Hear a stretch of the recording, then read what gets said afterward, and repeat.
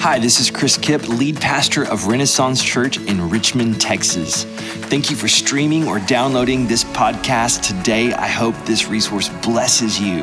If you haven't joined us at a worship gathering or at a house church yet, we want you to come.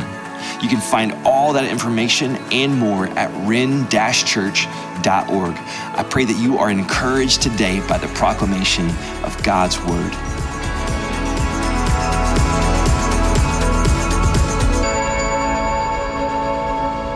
We started a new series this past week called Lost Arts.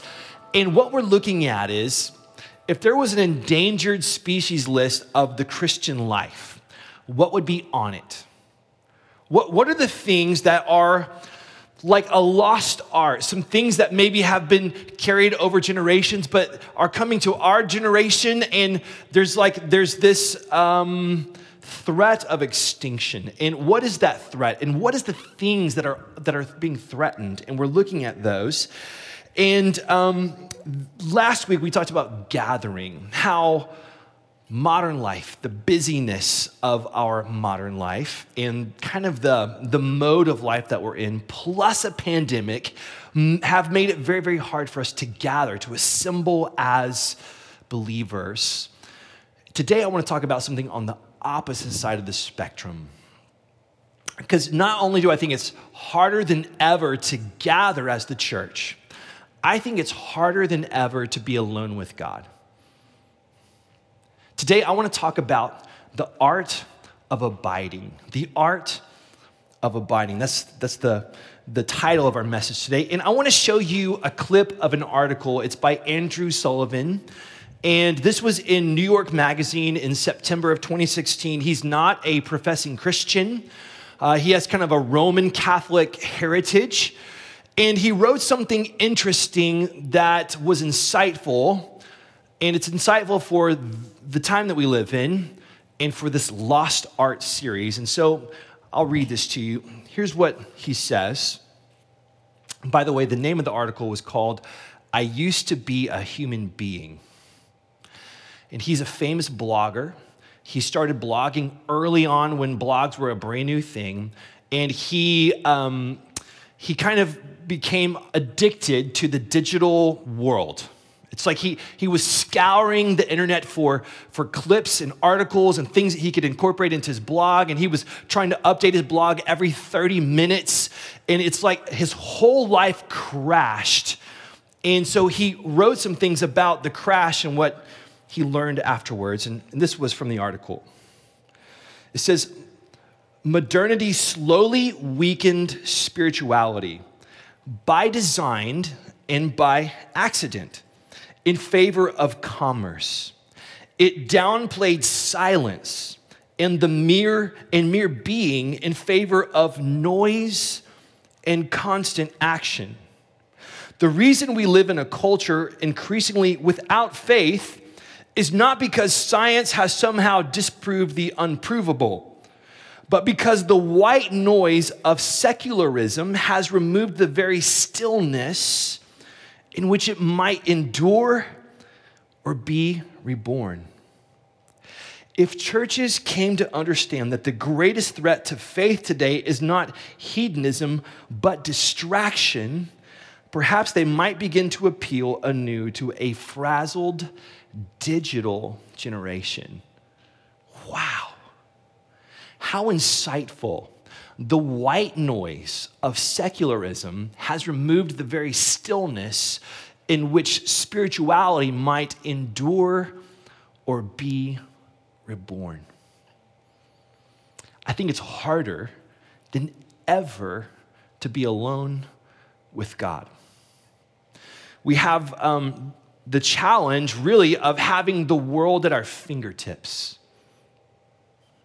We have these devices, we have our computers, we have streaming devices attached to our televisions, and it's like at any moment we can just jump on and grab the next thing.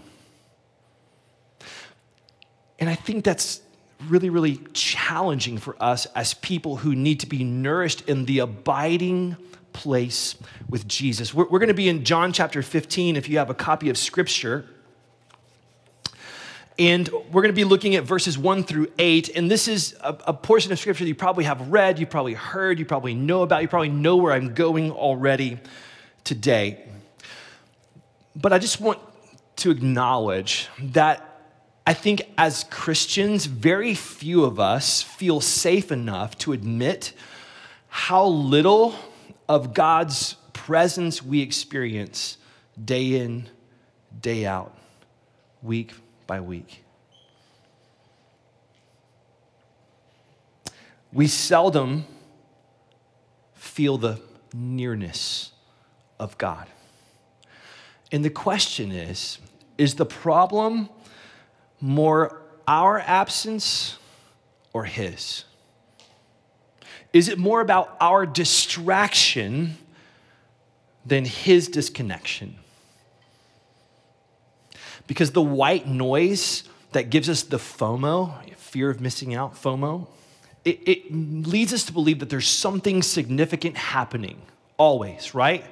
It's like I can't remember what the stats were, but how many times we touch our phones. It's like we have a sense like there's all this stuff going on in the web, right? We can get entangled in the web, but Jesus is going to speak to us today about being connected to the vine. And they're different. They're very, very different. And I think that this FOMO about missing something significant might just be what causes us to miss what is significant. Does that make sense? The fear of missing out on something significant might be the very thing that causes us to miss what is most significant. John chapter 15, starting in verse 1, the words of Jesus. He says, I am the true vine, and my Father is the gardener. Every branch in me that does not produce fruit, he removes, and he prunes every branch that produces fruit so that it will produce more fruit. You are already clean because of the word I've spoken to you. Remain in me and I in you. Just as a branch is unable to produce fruit by itself unless it remains on the vine, neither can you unless you remain in me. I am the vine. You are the branches. The one who remains in me and I in him produces much fruit, because you can do nothing without me. Verse 6, if anyone does not remain in me, he's thrown aside like a branch and he withers. They gather them, throw them into the fire, and they are burned. If you remain in me and my words remain in you, ask whatever you want and it will be done for you. My Father is glorified by this, that you produce much fruit and prove to be my disciples. This is the word of the Lord. So here we have this passage, and Jesus uses this symbolic image of the vine, and he says, I am the true vine. This is the seventh of 7 I am statements of Jesus in the book of John. Okay, in John's gospel. And John is very concerned that we understand who Jesus really is. That he's the Son of God. He's the Messiah. And at the end of John, he says, I've written all these things so that you might believe.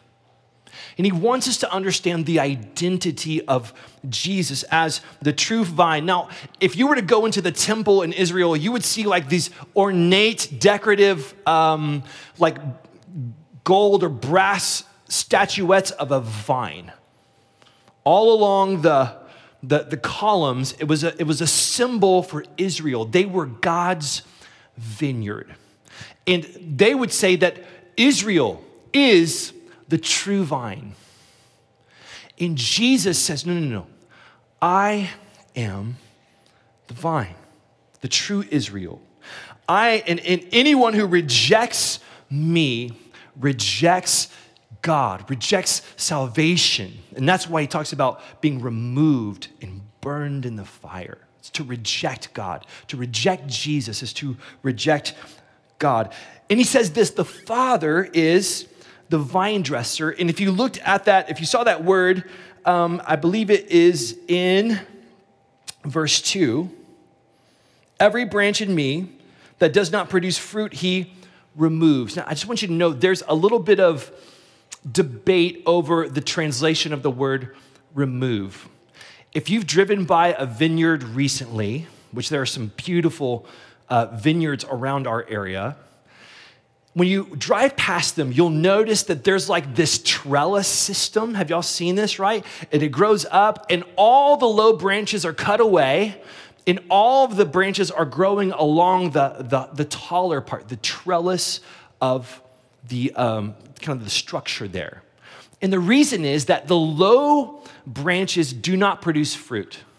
They're notoriously unfruitful. And so the vine dresser is going to take and lift the branches. And that word removes can also mean lift up. So this idea of God who sees his people that are being unfruitful and he lifts them up so that they can produce more fruit. He lifts the unfruitful branches. So speaking to his disciples, he's going to speak about every branch as an individual person, which means he's talking to you individually, the one who remains. So let's talk about the word remain, and then we'll get into it. Remain, or abide. That's what your translation might say, abide. He who abides. It means to remain, to dwell, to sojourn, or tarry, to be held, to be kept continually, or to wait for. And the first thing that I think we need to understand about abiding is that the gracious offer of Jesus to you as a branch, an individual branch, is vital connection to him. You probably already know that, right? The gracious offer of Jesus to you is vital connection to him. Now, you probably have a lot of things that you desire, things that you pray for. Some of you might be single and you're praying for that spouse. You're like, Lord, I just want that spouse. I want that right person to come along. I want angels to sing when they show up and I'll just know like that's the one, right? Or if you're married, you're praying for your relationship with your spouse, that it would be blessed and it'd be good. And maybe if there's stuff that you've been hashing through, you're praying about that. You might pray over your finances. Lord, we pray for money to fix that thing or this thing or to replace that thing or this thing, right? We all have things that we desire, things that we pray for, probably things that we need.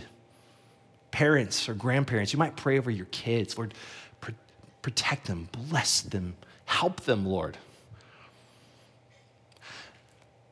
But the most important thing, the best thing that Jesus could ever give you is Jesus. Have you ever thought about that? The best thing Jesus could ever give you is vital connection to himself. Why do I say that? Because you all know that there's always not quite enough money for everything on the list, right? And you also know that there's stuff that happens in your relationships and you don't have control over everything out there in the world. You don't have control over everything with your kids. And we all have things that are just outside of our control and we pray about and we want God to do awesome stuff. But guess what? In this life, you will have troubles, according to Jesus. And what's better than having a trouble-free life is having Jesus, a vital connection to Jesus. This part of John is called the farewell discourse, and he's preparing his disciples for the fact that he's going to be crucified, he's going to be buried, he's going to raise again 3 days later, and then eventually he's going to ascend, and he's not going to be with them physically present. And if you're a disciple of Jesus and you've been following him around and you're seeing all the incredible things that he's doing, and you're like, what will we do without him physically here? And he begins to teach them in this part that there's something better. He even says later, it's for their benefit. It's better for you if I'm going to go away. I know you can't fathom that, but it's better for you because I'm going to send the Holy Spirit and he's going to describe to them in this passage that there's a vital connection that's even better than being physically present with Jesus. To remain or to abide in the vine. And it's for every person who believes in Jesus. And just consider this. Jesus, who is the risen and reigning Son of God, who sits at the right hand of the Father, who's the Alpha and the Omega, the one who's the Lion of Judah, the Word who became flesh and dwelt among us, the one through whom all things were created, that Jesus says to you, I want you to remain in me, to abide in me, and I will remain in you. I want to be vitally connected to you. Wow. It's astounding. The gracious offer of Jesus. The second thing, Jesus wants it to be very, very clear to them.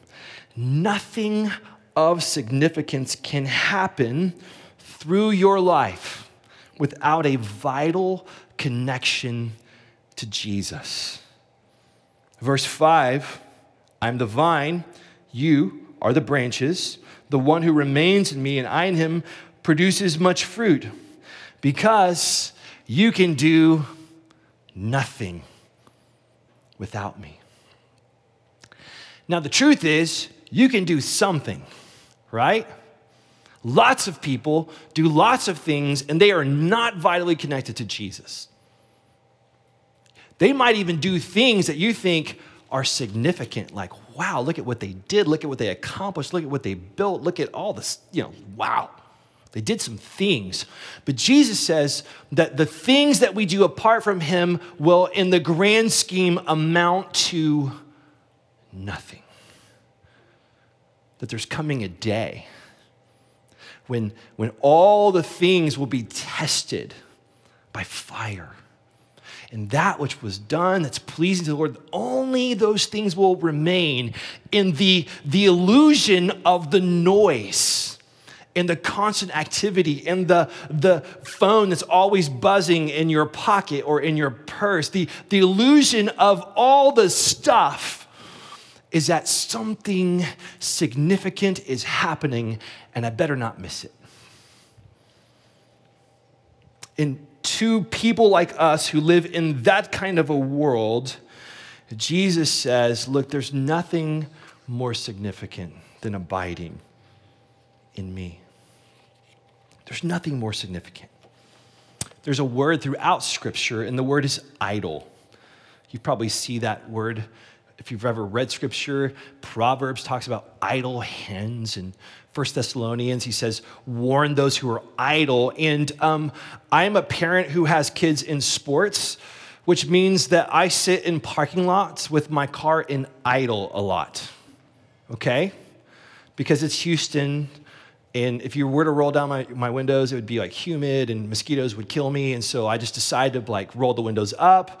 And I know it's not good for your car to sit there in idle for long times, but parents, let's be honest, we sit in idle a lot. And the concept of idle is this, right? The engine's running, things are happening.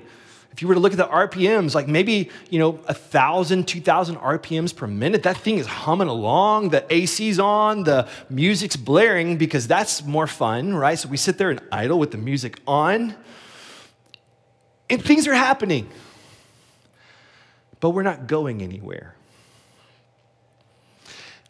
And that word idle in Scripture is like busybodies, people that are constantly doing something, but it amounts to nothing.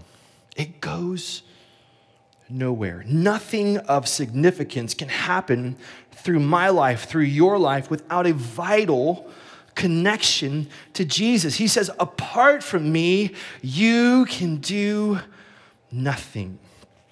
And when we lack a vital connection to Jesus, we're prone to feel distant from God. We're prone to live off someone else's spirituality. And so your phone could buzz and say, a new podcast was released by XYZ people that you love to listen to.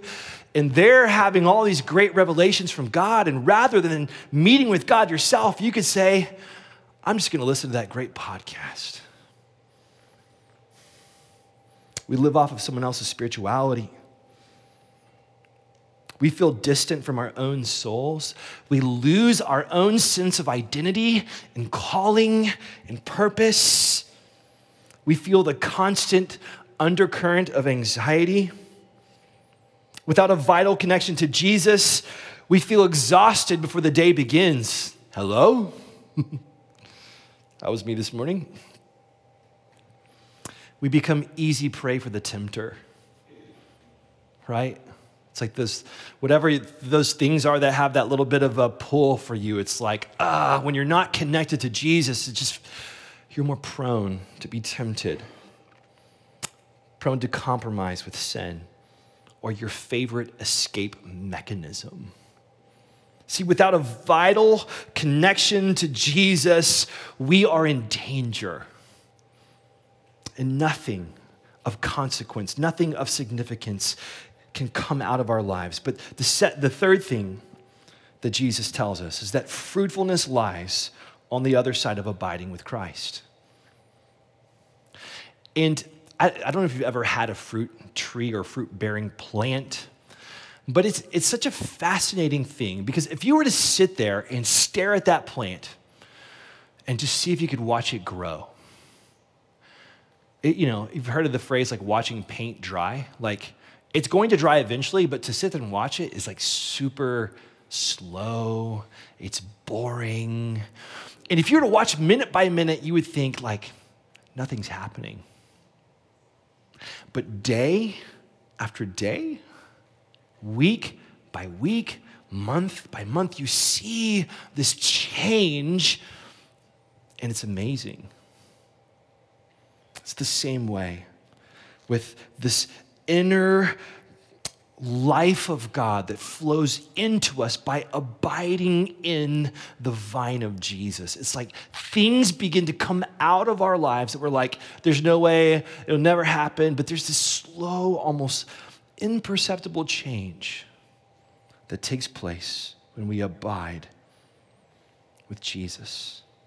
The fruit grows, and in its season, you will see the harvest.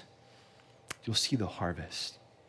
The other thing about fruit is that the grape on the vine isn't like, oh, I gotta grow, right? The grape's not striving. The grape's not exerting energy. It's just hanging out on the vine. And then there's this incredible growth that takes place. And there's something freeing for us as people who want our lives to mean something, to have purpose, to have significance, to see things change on planet Earth because we follow Jesus. Like, I think all of us want that, but that doesn't happen just because we are trying to make it happen. It happens because we're people who abide in Jesus. So let's just talk about the art of abiding. Like, what does it look like for us to abide? And there's two things that we should consider. And the first is this: what's in the text?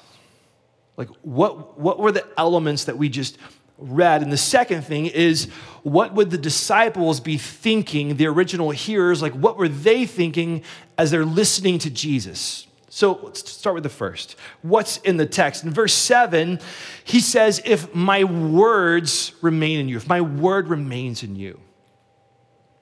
And to abide in Jesus is that we remain in his word. And very practically, for us as people who desire to abide in Jesus, to be connected to the vine, we need to be people of the word. People who take time out of their day to just let the word of God begin to nourish us, to remain in it. And the second thing is he says, ask whatever you wish. Ask whatever you wish. You see, these elements of word and prayer are crucial to abiding in Jesus' word and prayer. The second thing, what would his disciples have understood this to mean? Well, they would be thinking of what Jesus did. What did they see Jesus do? And I just grabbed some of the scriptures that describe what Jesus did. Here's what we see in the gospel accounts. In Matthew 14, verse 23, it says that after dismissing the crowds, he went up on the mountain by himself to pray. Well into the night, he was there alone. Mark 1:35, very early in the morning, while it was still dark, he got up, went out, and made his way to a deserted place. And there he was praying. Luke 5:15 through 16. But the news about him spread even more, and large crowds would come together to hear him and to be healed of their sicknesses. Yet he often withdrew to deserted places and prayed.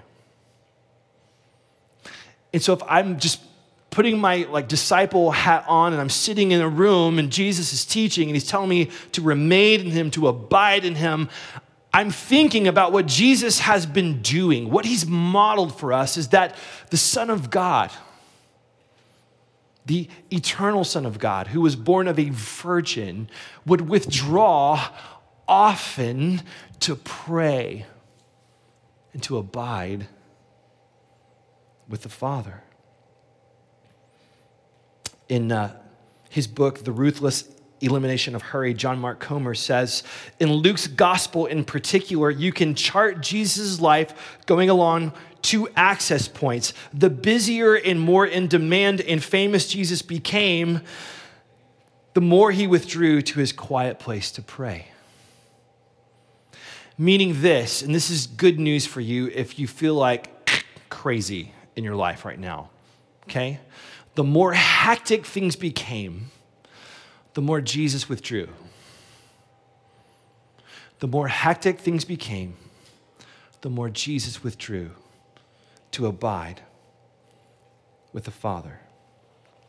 If he needs time with God, guess what? I need time with God. And you need time with God. And I think it's harder than ever to do it.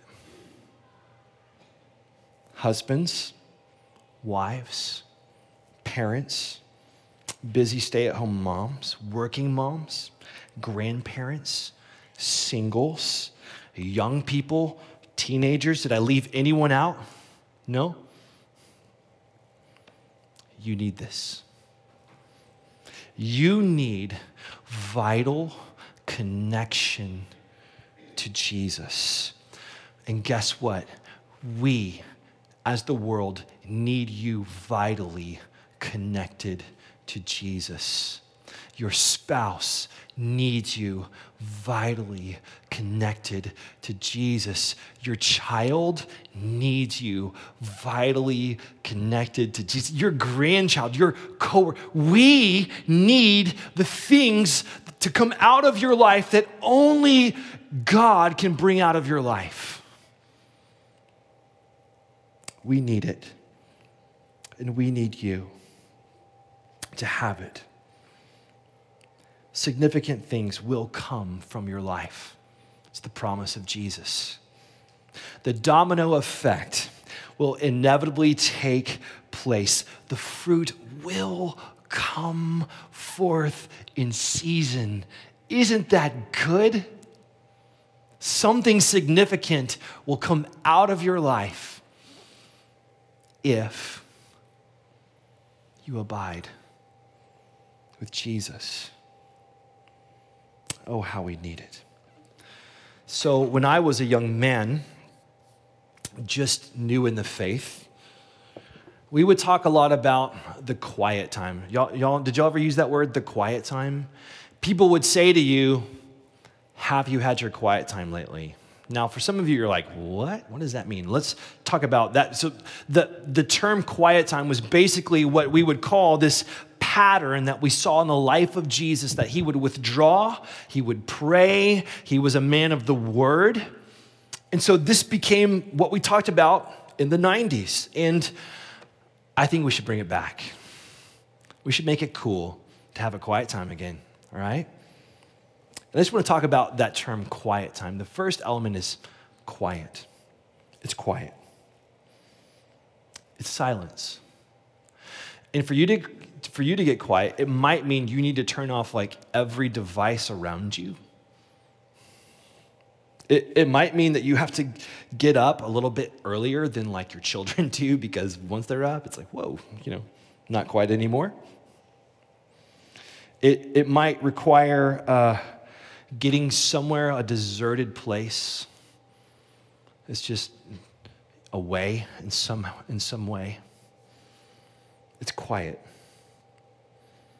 Blaise Pascal once said that all of humanity's problems stem from man's inability to sit quietly in a room alone. All of man's problems. The external quiet is fairly doable, but if you've tried this, you know that it's the internal quiet that's harder to achieve, right? We have I believe our attention span is now 8 seconds, which is less than a goldfish, by the way. Hope you're encouraged today.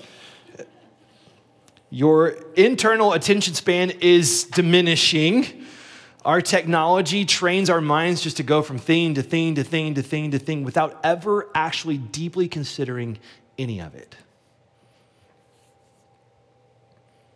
But we need quiet on the outside, and we need quiet on the inside. And the quiet is a silent revolt against the noise, the white noise that we live amongst. The second element is time, because it says that Jesus often withdrew.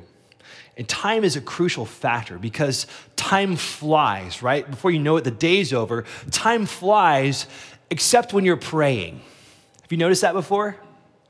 Some of you, you've maybe tried to challenge yourself. I've done this before. I'm like, I'm going to pray for 20 straight minutes. And I hit my knees and I start praying and I look at the clock and I'm like, whoa, 3 minutes. Like that was 3 minutes, right? 1 minute feels like 20 and 1 hour feels like a whole day. But it's crucial that we have time. I just want to try an experiment. Are y'all game for this? I want us to spend a moment in silence. We're going to do 1 minute in silence, okay? And here's what I want you to do. I just want you to put everything to the side, whatever you have in your lap, whatever, just put it to the side for a second, okay? Put it to the side. I just want you to sit with your palms raised, like in an open-handed posture to the Lord. Okay, if you're watching with us online, try this at home. It's going to be good for your soul. We're just going to do 1 minute of quiet. Ready? Here we go.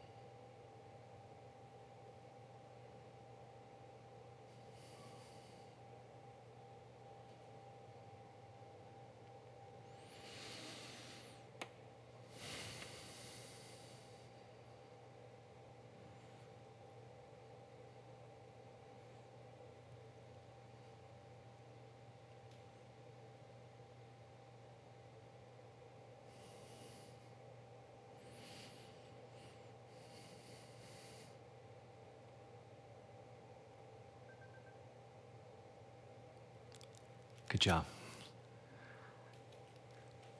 That felt like an eternity, right? How many of you, like maybe 15 seconds and were like, is it over yet? 1 whole minute? 1 minute of silence. Time flies, except when you're trying to abide in Jesus. Henry Nouwen, who was a fascinating, amazing man, a man that actually struggled with same-sex attraction for all of his life, and he chose a celibate life to honor Jesus. He was an amazing writer, respected man. He said, "Without solitude, it is virtually impossible to live a spiritual life." He says, "We do not take the spiritual life seriously if we do not set aside some time to be with God and to listen to him." What's interesting is that he visited Mother Teresa because he was dealing with a lot of issues in his life, and he sought out spiritual direction from her. So he met with her and began to tell her about all the things and asked for her advice. And here's what she said. This is beautiful. She said, "Well, when you spend 1 hour a day adoring our Lord and never do anything which you know is wrong, you will be fine." Isn't that great? Well, 1 hour adoring Jesus and don't do anything wrong, you'll be good. Thank you, Mother Teresa. Recently, Pastor David Yonggi Cho passed away. And he founded, pastored the largest church in the world. It's in South Korea. And it has about 850,000 members of the church. Okay, that's a massive church. And he talks about the early days, and he said the church was so small when he started that he had nothing to do. So he would pray for 5 hours a day. And that church actually became famous not just for the size, but for the prayer. They had a prayer mountain. And these people would pray. I mean, they would pray. I was meeting with some guys who are part of a disciple-making movement, and this movement was started by a Chinese pastor in rural China. And this man is... very few people know about him, have ever heard of him. His name is not shared because of the dangers of that in China. But this man saw a need for the gospel to penetrate China where the conditions were poor and people were working all the time. And so he developed this system of just teaching people how to share their faith and to make disciples. And they said about this man that he prays for 2 hours a day. And that he's just known for praying, "Jesus, I'm nothing, but you are everything. I'm nothing, but you're everything." I hear stories like this as a pastor, and it's so fascinating that extraordinary abiding results in extraordinary fruit. Extraordinary abiding results in extraordinary fruit. Could it be that simple? People who seek Jesus, who abide with him in secret places, who are people of the word, people of prayer. They see God do these amazing things, and it doesn't make sense. It's like you're wasting how much time sitting in a room praying?